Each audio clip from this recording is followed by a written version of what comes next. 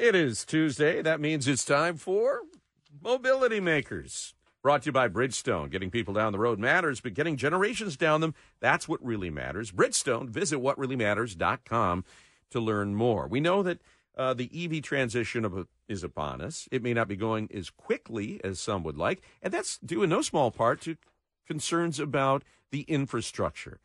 We've kind of surpassed range anxiety, but charging anxiety is still there, and the question becomes, who is going to support this infrastructure and repair it when it breaks? There are a lot of great startup companies out there, and we welcome in one of them now. Rue Phillips is co-founder and CEO of SkillFusion, and the emphasis there is on skills. Rue, good morning. Good morning. How are you, Guy, Lloyd, and Jamie? Great to have you with us.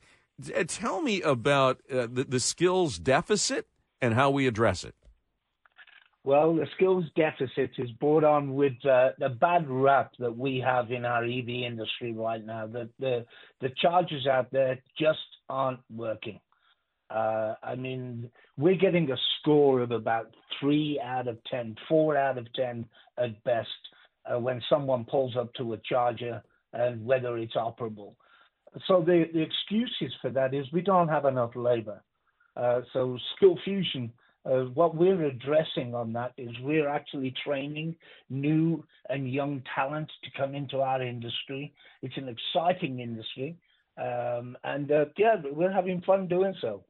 Rue, when I see chargers in different locations, boy, they look nice.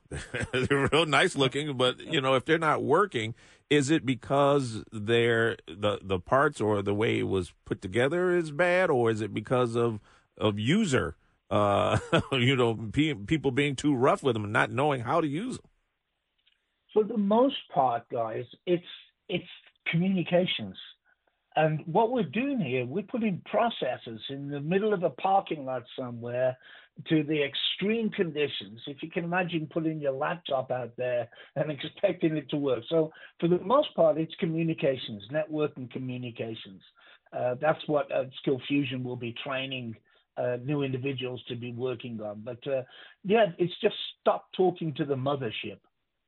When you said that, we were up in Big Rapids at the Meijer in this giant parking lot. There are all those chargers. And so I could see how the elements might be a problem, at least up there. Rue, how are you training people? What is required? So basically right now, there are no initial requirements. We're bringing on, it's a customer success software platform. It's all digital. We're using virtual reality and AI to bring in. So what we've done is brought in some industry experts, engineers, electricians, technicians, and we've defined that what work can be done by skilled electricians and what work can be done by the newcomers into the industry. It's really important. It doesn't take two guys to go and reset a breaker or reset the communications network modem on these EV chargers. Are there going to be, and do we need to kind of set protocols on that in association with the IBEW and others as to what will be required for the skill sets? And you're there in Rochester. If someone within the sound of our voice says, geez, that sounds like it could be an interesting trade for my kid or for myself, how do they get in touch with you, and how long would the training program take? Well, that's a great question about the IBEW, because what SkillFusion is a transition towards skilled work. We encourage workers to develop their skills and eventually become IBEW electricians.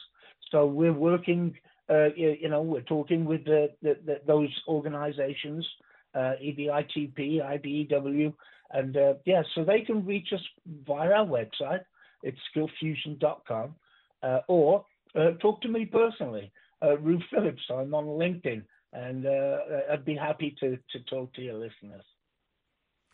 Just to make it simple, so there would be sort of a certification course. People would go to class. How would that work? Trade school. Yeah.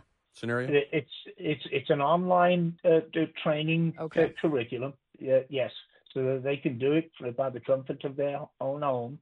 And once they've got the course, they will transition them into positions from companies that are looking for talent, such talent.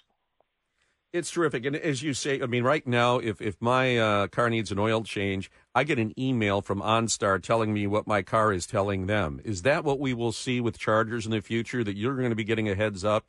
Those that need to know will be getting a heads up when the charger is no longer functioning properly? Absolutely. There'll be error codes that will be passed via the internet. There'll be apps that will be open.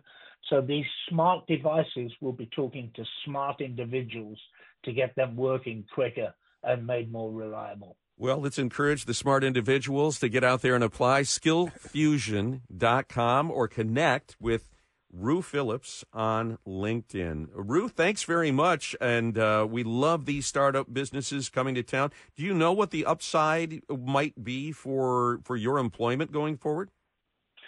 Well, we think that, by our training, the transition towards getting a job is really, really encouraging. I mean, we've been approached now by large organizations. I mean, literally large organizations with thousands of workers that want to get trained into this. So, yes, really encouraging. Come and join us. Very good. Rue Phillips, thanks so much. We appreciate you joining us. Thank you, WJR. A pleasure to be here.